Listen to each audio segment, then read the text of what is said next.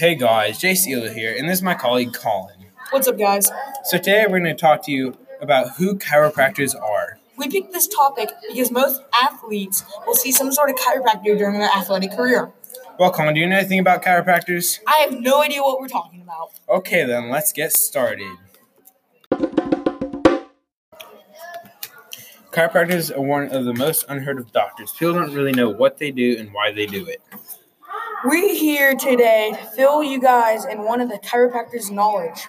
Chiropractors are the doctors that get criticized. People tell each other that chiropractors are scary and that they break your bones and it hurts. The part where they say they're scary is their own opinion. The part where they break your bones is out of the window false. The actual definition of a chiropractor, which I found in Joint Chiropractic, is a doctor that specializes in treatment and diagnosis of neuromuscular disorders. That's right.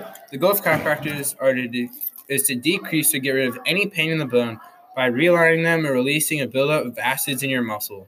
They can also prescribe medication for your bones or muscles.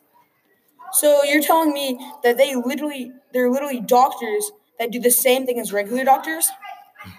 False. The website Healthline says that chiropractors don't hold medical degrees, which makes them not medical doctors.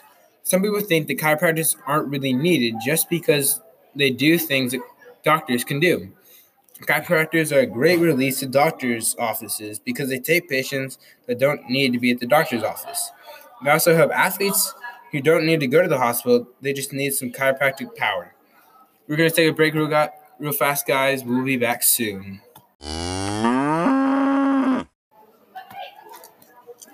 We're back, folks, and now we're going to talk about how much money they make. Chiropractors make a decent amount of money. What I found from Salary.com is that they make in between $125,591 and $203,737 annually. That's more than Colin will make in his whole life. That's not funny. Sorry. Well, that's all we have for today, folks. Thanks for listening to our podcast. And make more money than Colin will for the rest of his life. Screw you, Jace.